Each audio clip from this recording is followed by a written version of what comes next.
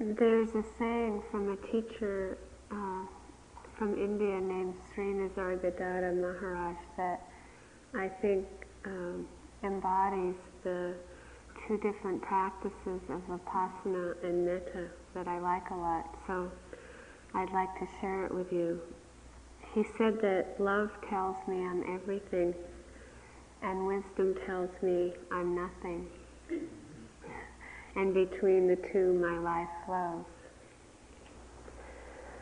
And I've always felt that this is all we really need to know. We're doing a practice that is a mirror that teaches us through doing the practice that love tells me I'm everything.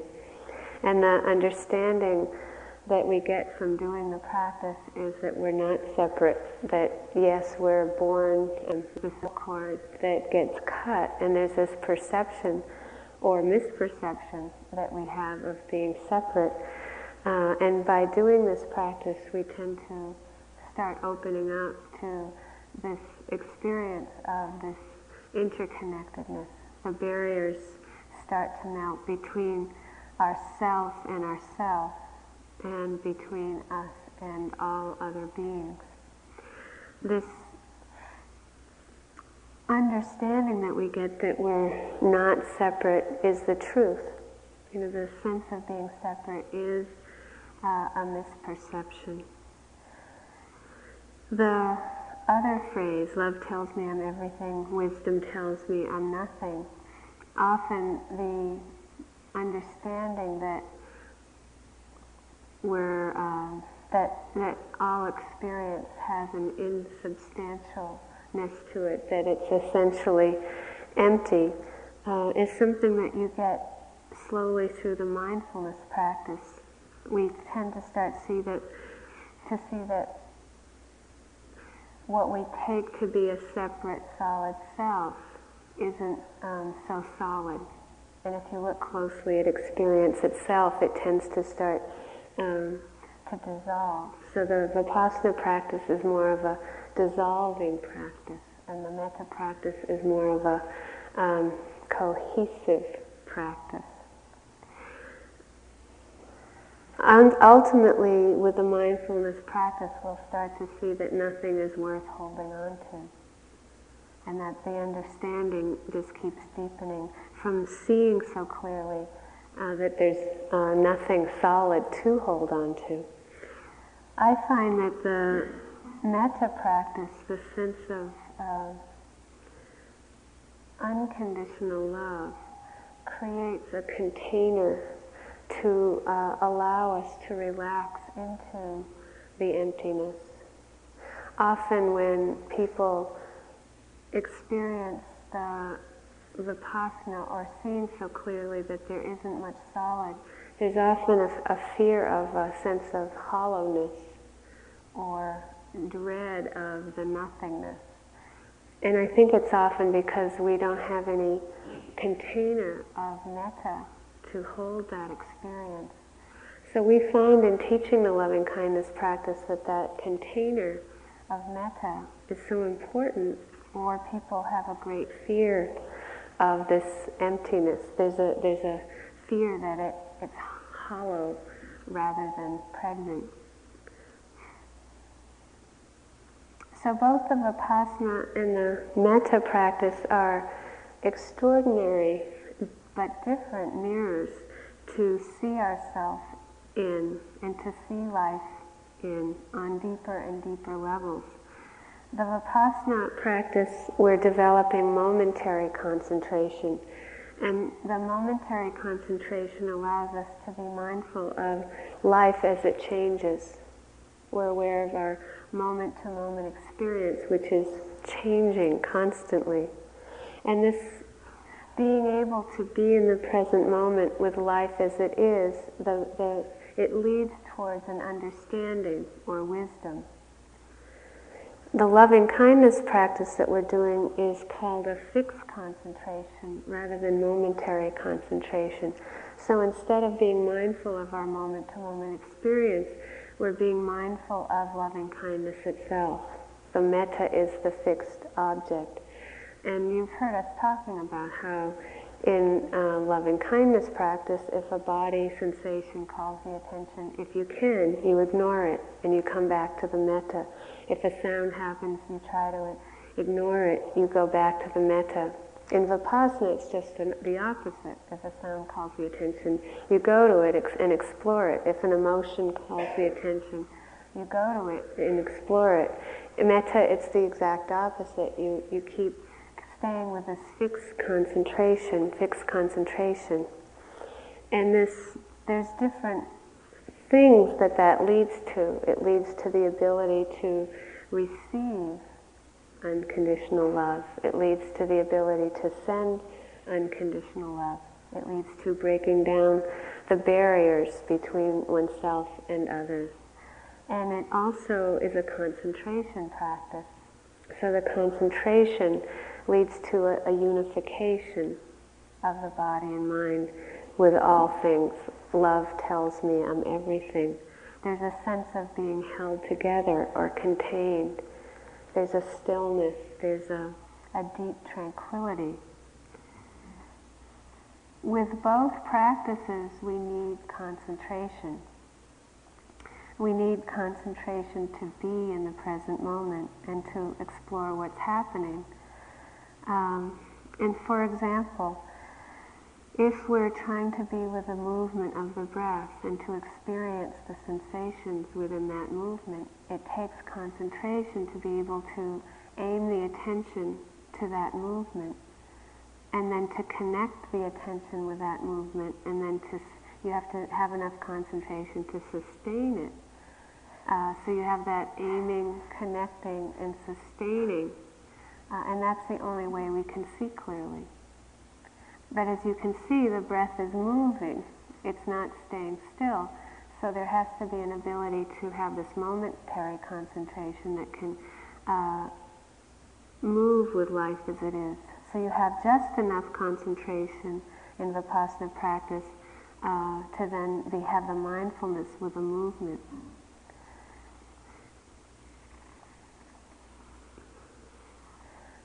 In the Metta practice, as you can see, there's this ability just to bring the attention to whatever person or being that we're doing. There's that being able to hold the person, oneself or other, and then to be able to say the phrases, and then to mean the phrases. That's the same thing as aiming at connecting, sustaining with the breath. You're aiming at connecting, sustaining it with the person.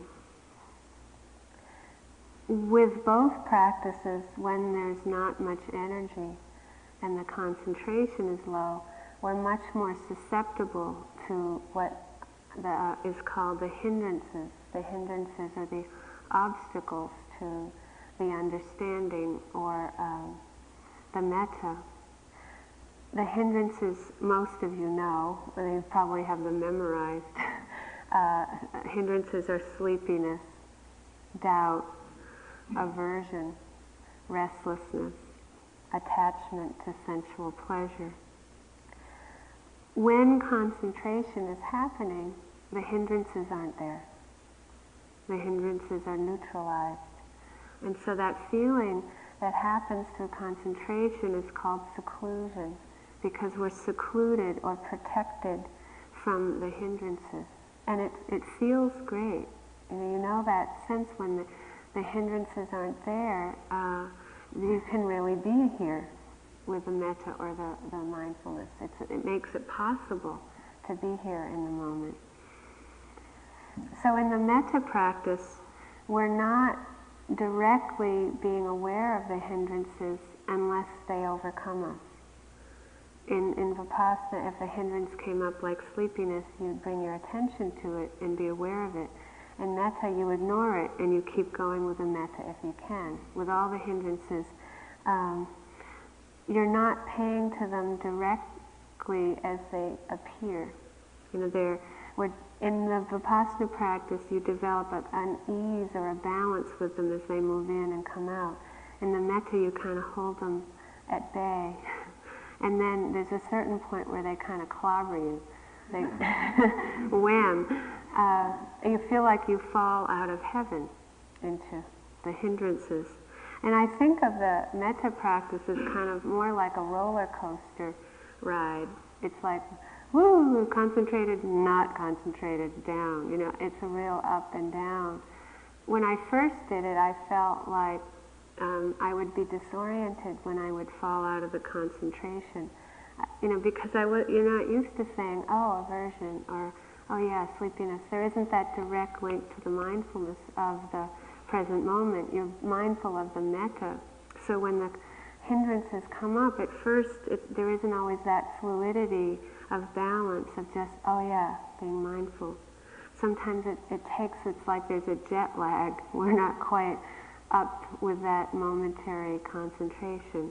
But I think you'll find that over the days you kind of get used to that, a little bit of disorientation when the hindrances come up, and then finally, if you can't hold them at bay, we open to them and we do the vipassana. So it's not like that's a failure. It's more just the concentration is going down, and then one has to do the mindfulness practice at that point to deal with whatever is there with a hindrance.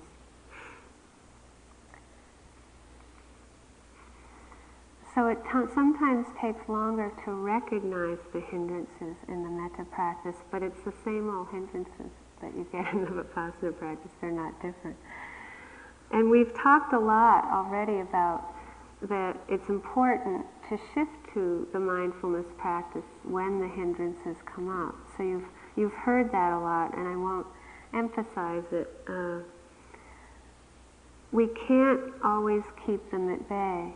And I think that where the metta practice and the vipassana practice intersect in terms of developing understanding of how life is, in the metta practice, there are the low energy times, there are the concentration low, and at that time we have to open up to life as it is, that there are times where there isn't as much energy, there's low energy, the concentration isn't as strong, and that's okay.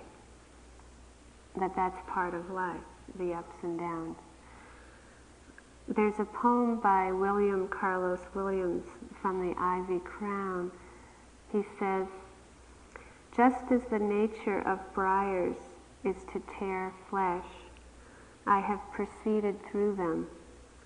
Keep the briars out, they say. You cannot live and keep free of briars."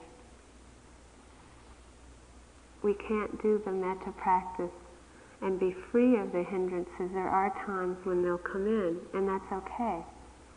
In life, we can't be free of pain or low energy, but through the mindfulness, we learn how to accept them, to understand them, to let them come and go. So with the vipassana, you learn how to let sounds come and go just as they are. We learn how to let the breath come and go just as it is.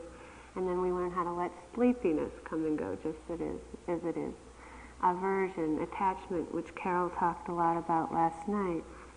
So we learn how to experience an emotion or a hindrance deeply and fully, but also not to be lost in it with detachment. What I want to emphasize really tonight is how the concentration does keep the hindrances at bay. You know, what is it that happens that allows us to be free from the hindrances at times? And in a few of my groups I mentioned this already, but there are 5 what are called jhanic factors that happen both in vipassana and metta. They're the same. And they're concentration factors. Jhana really means a deep unification of the mind. And so jhanic factors are factors that help unite the mind. The jhanic factors help us stay firmly anchored in the present moment. And the mind, as they become stronger, becomes more supple and buoyant. So just remember that these happen in both practices. The Pali word for concentration is samadhi, and it merely means collected, focused, unified. In a moment of a metta jhana, we're free from the hindrances. There's that feeling of seclusion and protection. And as these metta jhanic factors ripen, there's more and more freedom in the heart, freedom in the mind. Different ones, these different factors can ripen at different times. So sometimes the first one will be ripening, or the third, or the fifth. The Pali word for the first jhanic factor is vitaka, and it means connecting. And I'll just go through them first and then describe them more completely. So vitaka means connecting, and it overcomes sleepiness. And the second one is vichara, that's the Pali word, vichara, and it means sustaining, and it overcomes doubt. The third one is called rapture. The Pali word is piti, and it overcomes aversion. The fourth is, the Pali word is sukha. It means happiness, and it overcomes restlessness. And the fifth is tranquility. Ekaggata is the Pali word, and it overcomes the attachment to sensual pleasure, the clinging to sensual pleasure. It's not necessary to remember the Pali words. Vitaka is the aiming the mind that I described, like aiming toward the breath, or aiming toward a sound, or aiming toward the metta object that we're doing. So the vitaka, or connecting, is what directs the mind to the object. In this case, it directs the mind to the metta object and to the phrases. And so vitaka awakens the mind, it opens it, it refreshes the mind. And because it invigorates the mind, it overcomes the sloth and torpor, it overcomes sleepiness. And the heaviness that you experience with the sleepiness is replaced by lightness with this jhanic factor. So you can think of this jhanic factor as energizing. And in the application of this aiming the mind, aiming the mind, aiming the mind, there's less and less resistance to effort or energy. The second, vichara, which is the sustaining, there's the aiming and then the sustaining, allows for the continuity. So it's not just happening once in one mind moment, but it allows us to stay focused. And it helps anchor the mind in the present. It's decisive. And so we'll feel more immersed in what's happening. And with the metta practice, I think you'll have the sense sometimes of being able to get the feeling of the person, to get the phrase, and suddenly you'll feel much more in them. You'll feel like you're in the phrase and that you mean it. This is the vichara. You're able to mean and understand it. It's similar in Vipassana, where there's a description of most of the time our attention is like a cork floating downstream. It's on the surface. And sometimes there'll be a feeling of sinking more, in being immersed in what's happening in the present moment. It's like a stone being thrown into the water. You're immersed. So when you feel that sense of the person you're doing, or the being, and the phrases coming together, and you feel that sense of meaning them, you'll feel more in the practice, immersed. That being immersed overcomes doubt, it overcomes confusion or indecision. And the indecision is transformed into a confidence and clarity. And so you can think of vichara as immersion and investigation. It brings even more light than the first, the vitaka. The third jhanic factor is rapture, or piti. Because of the ability to stay continuous with this aiming and sustaining, the first two, over time there can be this experience of interest in the object. I think you'll again have that sense where you might be slogging along for a long time, but then there's a sense of a sudden interest in the person you're doing, or an interest in yourself, whatever, interest in the bird you're doing, whatever it is, there's a shift from just being able to say the phrases, mean them, but then there's a kind of deepening interest. Sometimes rapture in Vipassana jhanas are called a joyful interest. But this, it's like the interest is engaged. The mind then becomes undistracted by aversion. There's no hold for the anger. It just doesn't stick in the mind because there's this joyful engagement or interest. In the Vipassana it would be a joyful interest in what's happening. In the Metta practice it's a joyful interest in who we're doing or the being that we're doing. It could be all beings, but it's an interest.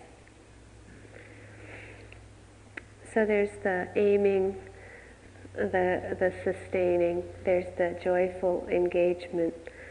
Those are the first three. And then the fourth is called sukha, or happiness. We feel quite secluded when the sukha, or the happiness is happening. And I think of it as a kind of sweetness. It's kind of like eating a chocolate. It's very sweet. And this contentment, this deep contentment, intensifies this undistracted mind. It intensifies the refreshment. So the whole body and mind will feel deeply connected. It affects the whole body and mind. There's like a deep pervading ease of well-being. It's called happiness because we feel so secluded, and the happiness is coming from feeling so protected from the hindrances. And there's a peacefulness that we feel even when there's unpleasant physical sensation or unpleasant mental states, because one isn't pulled into them, one's secluded. And this fourth jhanic factor, sukha, or happiness, it overcomes restlessness, because this ease and comfort overcomes any kind of worry or agitation. The fifth jhanic factor is called ekaggata, or it's tranquility. And there's a sense of being very still. The mind feels really unified, and it's like feeling totally anchored. And there's a deep centering of the attention on whatever object we're with, ourselves and another being. So there's a feeling of completeness, feeling of not being distracted at all. And there's no sense of lack. There's no sense of feeling fragmented. So there's this one-pointedness, and this overcomes attachment to pleasant states, because this completeness, there's no place, like with the aversion, with the rapture, there's no place for the anger to hold. With this sense of completeness, there's no place for the stickiness of the attachment to take hold. So even though in other times when there's not this concentration, we'll feel a stickiness with a fantasy or a pleasant sound or whatever, when there's that sense of deep tranquility, that stickiness can't affect us because the ease is so complete. These five jhanic factors transform consciousness. They transform ordinary consciousness into a deeply unified consciousness that's very much at rest, but it's alive, it's dynamic. So it's at rest, but it's not. The mind isn't asleep. It's the opposite. It's very awake. So there's a lot of reasons for doing the metta practice, and in terms of just this concentration, concentration is a really important part of our spiritual journey. You can just sense in hearing the words of contentment, ease, interest, light. It really helps to develop these jhanic factors because they help us be in the present moment with this ease. And the concentration is healing for the whole body and mind. There are times when you'll be sitting there, and if you feel concentrated, you won't want to move, because it'll feel so healing to be so deeply concentrated. The reason that the Brahma Viharas that we're doing, the loving kindness, and then we'll be doing the karuna, compassion, sympathetic joy, mudita, and upekkha, equanimity, the next days, they're called divine abodes. Brahma means divine, Vihara means home. And one of the reasons is because this feeling of being so content and secluded is a divine home. William Blake said that gratitude is heaven itself. And this is often when we taste that feeling of the ability for us to be able to even aim the attention and sustain it, you'll feel really concentrated. Even if you do it in one moment, if you can have some moments where you say those phrases and really mean it, and you feel in it, you'll feel wonderful. And there's always usually a sense of gratitude after we feel that concentration, a thankfulness that it's possible for us in this human realm to experience that.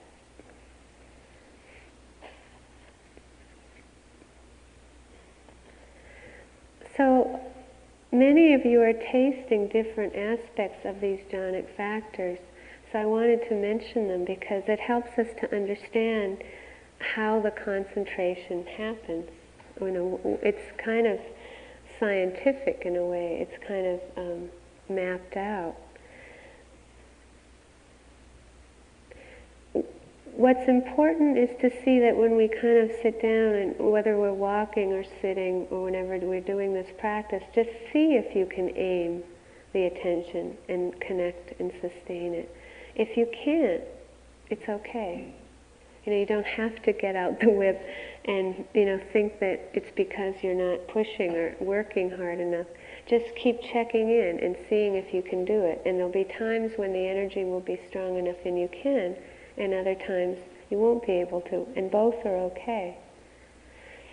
Keep going. When we can't, like Carol talked about last night, there'll be times when we'll feel like we hit the wall. That's the Briars in that poem I read. And then we just do the mindfulness practice. And you're developing understanding doing the mindfulness practice, so you really can't lose. There's no problem if you can't get that aiming and connecting. I found that doing the loving kindness practice, that it wasn't just that I was doing loving kindness. I was developing a lot of understanding every time I had to do the mindfulness practice. So I found that they both really were supportive of each other and complementary.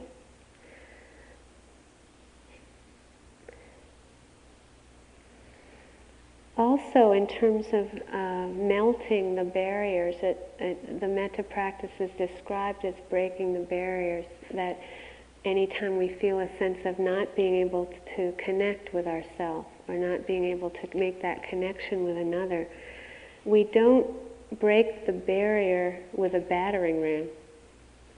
And I think culturally there's a tendency to kind of be violent or push ourselves rather than to understand and trust that process, that the metta is what breaks the barrier. Or the understanding from the mindfulness practice breaks the barrier. And so any time that we have to back off is that way of developing that metta. We back off to what's easy, which is melting the barrier rather than pounding the barrier. So it's really, as you do it, I think you'll start to trust that process itself of trusting the backing off rather than feeling like it's some kind of failure. It's wise. So it's something that we don't do with force. but with gentleness. Also, some people, you can hear questions in the hall have been asking, well, like, what if the metta is strong, so strong that the words drop away?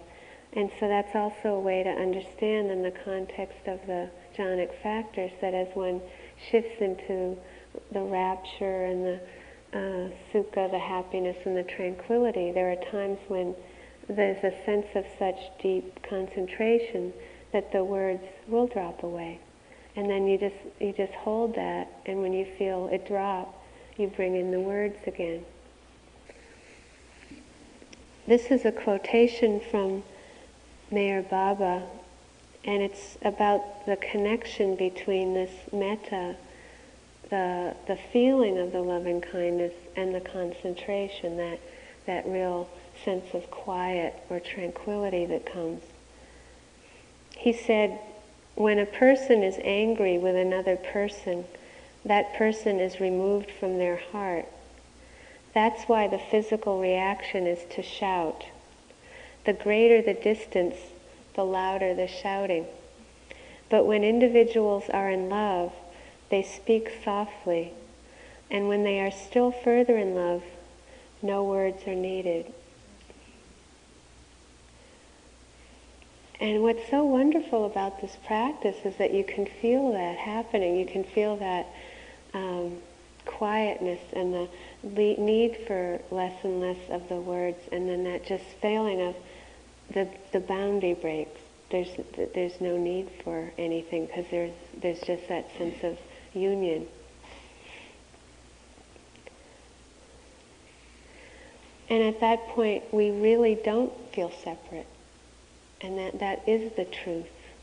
And one will be feeling that gratefulness at that point because you know you've touched the truth. Sometimes people have the experience of the concentration without the metta feeling. So one can feel the sense of tranquility, for example, and not have the metta. Or you can feel the rapture and not have the metta. You can feel the happiness and not have the metta. So please try not to judge this. It can happen a lot of different ways. And just know and trust that there's something happening, even when you think nothing's happening. There's so many ways it can happen. Sometimes we can have some rapture and none of the happiness or tranquility. Or you can have that aiming the attention but not the ability to sustain it. It's like there's all different ways the jhanic factors happen and are ripening, and it takes a lot of patience to just let it unfold as it unfolds for us.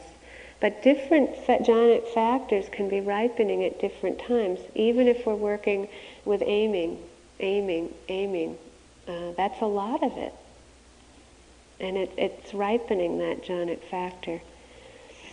Also, I've given you a kind of model for them, but to know that it's ultimately a kind of important not to limit our experience to this. I see being on a metta retreat like being at a banquet, and we get all these different foods. Some of them we don't like, and some of them we like. Sometimes we get turnip instead of chocolate mousse. But turnip can be very nourishing. So it's a kind of feast. And there are different ways that we respond to the experience of loving kindness. And so you can see that as different aspects of the feast. So sometimes we can feel very spacious, but maybe not have any metta feeling. And sometimes we might feel very joyful, and there'll be tears come of joy. Or there can be a quiet happiness, or it could be a poignancy, crying with gratitude, or this just can be this quiet, no happiness, just quiet, calm. So if we limit this experience of metta to tears of joy, it would negate all those other experiences. And I haven't mentioned all of them. There's many ways that this response to the loving kindness practice happens. So try to have a vision of it that can include all of the ways that we respond to the feast and what we get. We don't have to limit the experience of metta to any one response.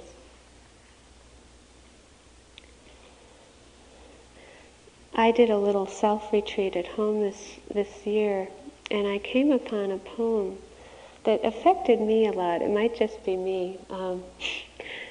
It's called "My Heart Has Become Capable of Every Form," and it's a name that I can't quite read. It's from the 13th century, Ibn al-Arabi, and I don't know where it's from.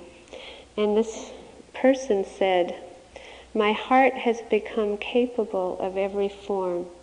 It is a pasture for gazelles, and a retreat for Christian monks, and a temple for idols, and the pilgrim's Kaaba, and the tables of the Torah, and the book of the Koran.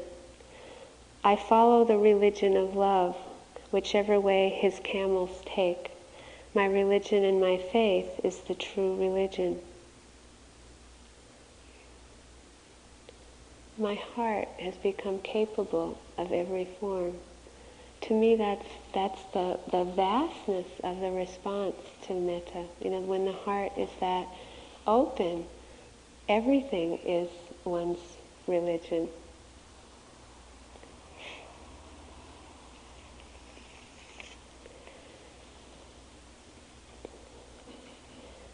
And so there's that question, can we learn to love everything?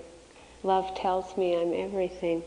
The rough and the hard, the night and the day, the crying and the laughter.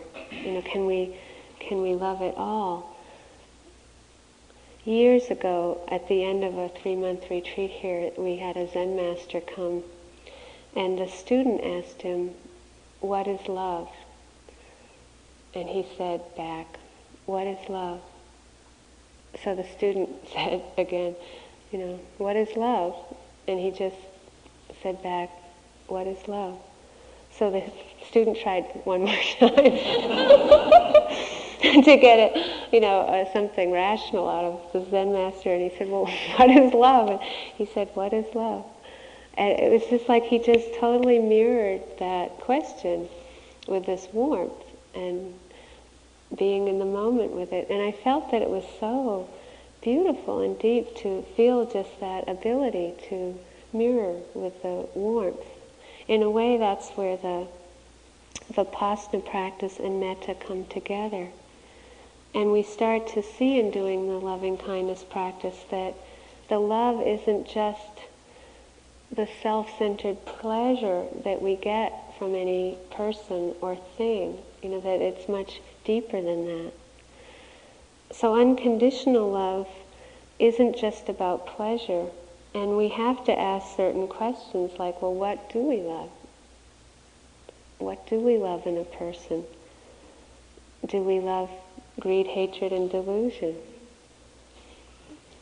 What is it that we love? Do we love somebody only when they're being pleasurable for us? And in some ways, when we start wondering about these things, we usually have to go to a place of courage, because I think love is courage. It requires us to be able to face that human beings have all these different aspects, not just pleasant aspects. And it takes a lot of courage to be able to open to and love the unpleasant aspects of a person as well.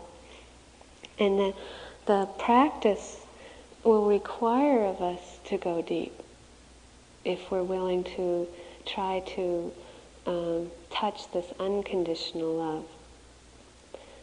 Often we find that we tend to be in love with love. So much of the time we're wanting unconditional love from others. And if we don't start understanding that we can develop it for ourselves and others, it's a very fragile world we live in if we're dependent on unconditional love from others, because it isn't always so dependable. It would be nice if we could depend on it from others, but it's not. The human world isn't that dependable. Human beings do have aversion, attachment, delusion. But we can start to develop a very dependable loving kindness for ourselves. And then when it comes from the outside, great. When it doesn't come, we don't fall apart. We have the ability to feel it for ourselves. But there's so many questions that can come up around love. There's a writer named C.S. Lewis that said, "Why love when it hurts so much to lose it?" And I think that's really one of the hardest things for us in life is the sense that, why bother? Because there is that fragility to it in the human world. It's never that, there's no guarantee that a person will always yield this unconditional love.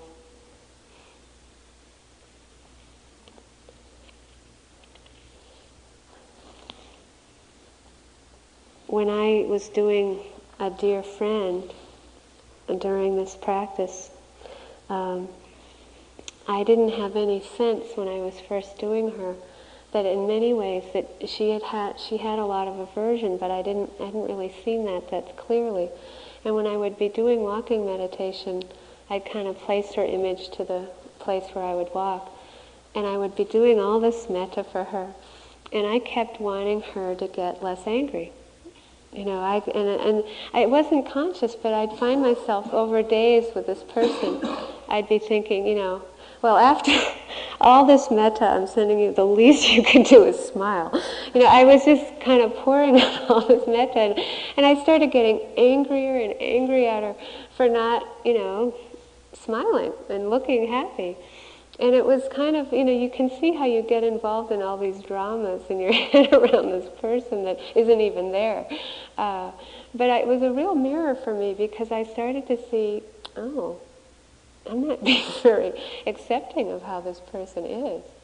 And then I started being able to see, well, I'm not that accepting of myself when I'm angry. And see, as you do the practice, it became a whole mirror for me to understand my relationship to my own aversion. And as I was doing it, I started to see, as I was starting to accept my own, I was able to accept hers. And that's the difference between the conditional love. I would do days of it, and most of the time, it had that condition on it. And as I went through that process of understanding, I just saw the barrier, and it was so painful. And at times I just had to drop her. I'd have to go back to somebody else, the benefactor category, because it got so painful for me to see how I was relating to her.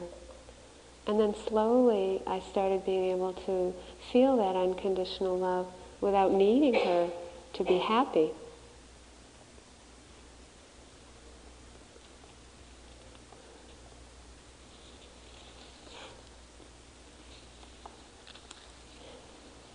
Ultimately, both the metta practice and the vipassana practice bring us to that question, well, who am I?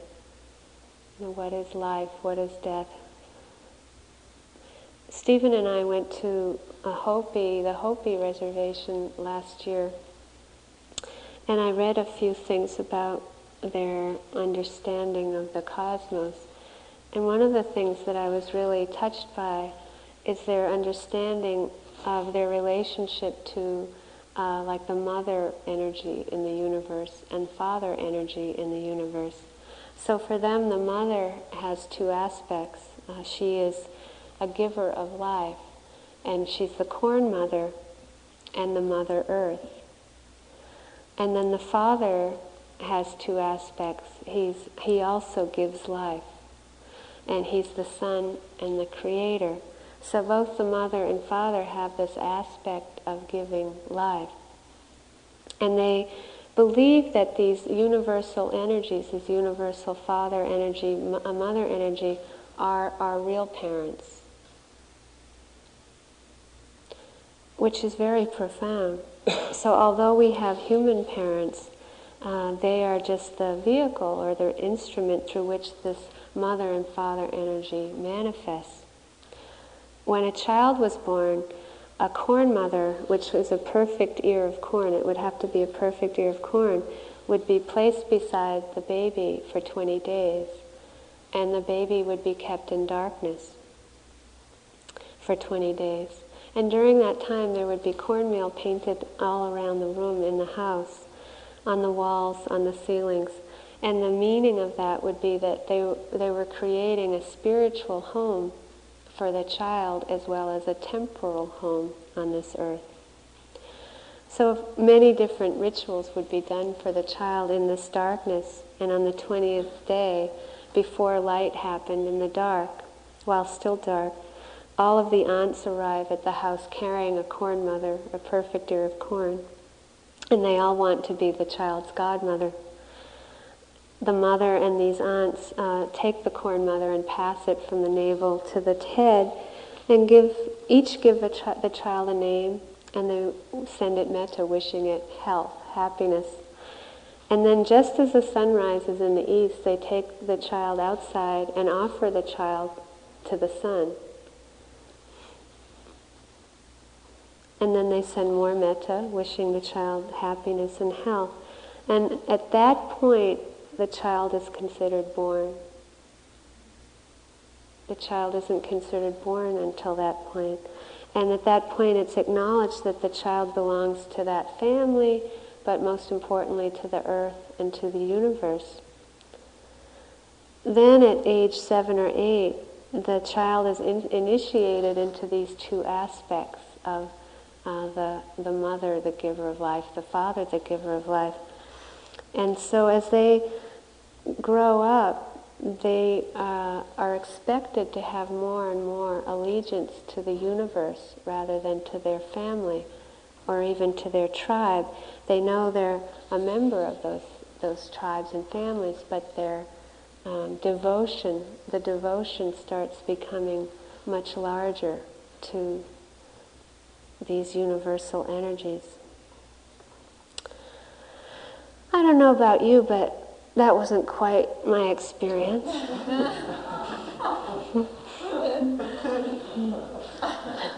Instead of a corn mother, I had whiskey bottles all around me.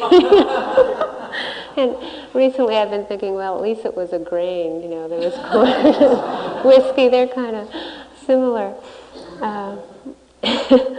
And I think that I'm just relating this because you kind of have to have some humor with the way that in our culture we're taught about mother and father. There's not always this development of a relationship in this way. And I think because we don't get this conscious relationship to these universal energies, our relationship to the personal parents, it's much more fragile. We don't have that sense of deep connection with the earth mother, corn mother, father, and as both father and mother as being nourishing and givers of life. So that this Hopi way of seeing the universe brings about a sense of deep reassurance or deep trust in being interconnected with the universe. The metta practice is very helpful with this. I think it really heals this cultural lack, and that the metta practice again is a mirror, and in that practice itself we develop this interconnectedness, we develop the understanding of this relationship with all beings. We can touch it, and through this understanding then we can relax more into our experience. It really helps us to be mindful. My beginning of this talk, love tells me I'm everything, wisdom tells me I'm nothing. This is how these practices come together, and that sense of our life flowing between the two. Just before Stephen and I left Hawaii this time, it's a 2-month trip. We're away from home for 2 months, and when it's a long time, there's a lot to do before we leave. So I make a long list of things to do. I don't know if you do that, but I make these long lists. I write them out, all the things I have to do. And I get these lists that it's impossible. It's totally impossible to do the amount of things I have on the list. So I set myself up for this incredible stress just looking at the list. And so for the last few days I have a list that I'm running around with, and I was in traffic, and I was impatient, and I was late, and I'm at a traffic light just tense, and this van pulled up next to me, and it had 2 men in the front, and they had their windows down. I had my windows down. I was just totally not in the present moment. And I guess I looked it. So this man rolled down the window, and I just had this cynical reaction of expecting the worst. I thought, oh no, what are these guys up to? And they both gave me this big smile. And one of the men said to me, I hope you have a nice day. And it was so simple. It wasn't like they did anything major. It was so easy. But in that moment, I just relaxed. It was so nice. And that's metta. And I think that it's so rare that we get these experiences in our culture, and it's so simple. We can do that for each other. It's a really wonderful experience. U Pandita describes metta as moist, sticky metta. He says if a material is dry, it is not easy for it to stick to another material. But 2 pieces of damp material, when brought into contact, quite easily stick together.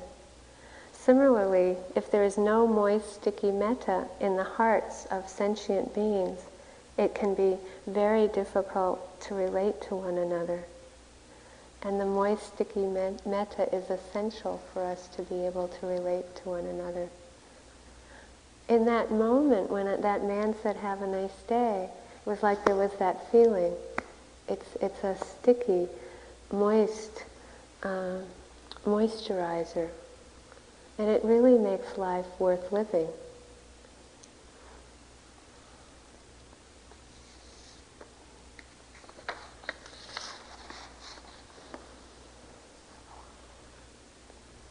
When I was a cook here at IMS a long time ago, a teacher named Ajahn Chah, a forest monk from Thailand, came. And I used to bring him his food in the yoga room. He would be sitting there.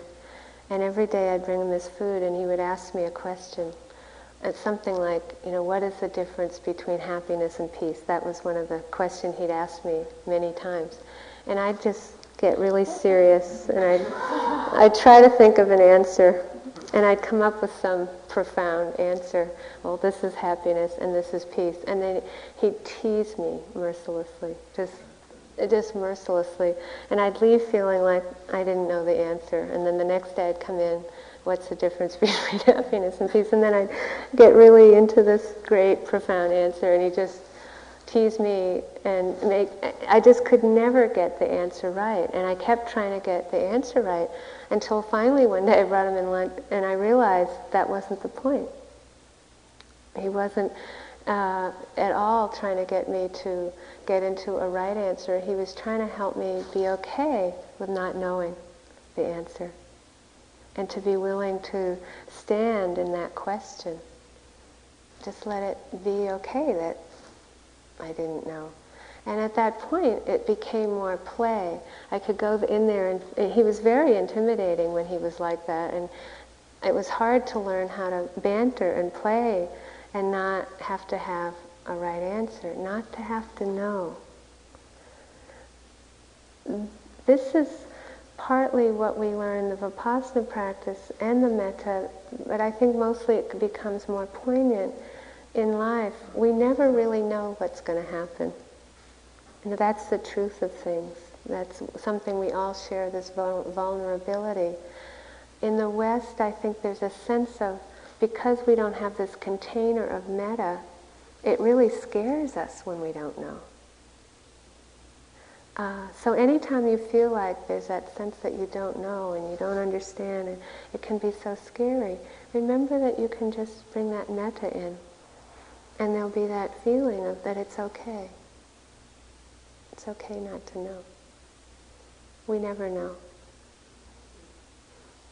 Let's sit for a few minutes.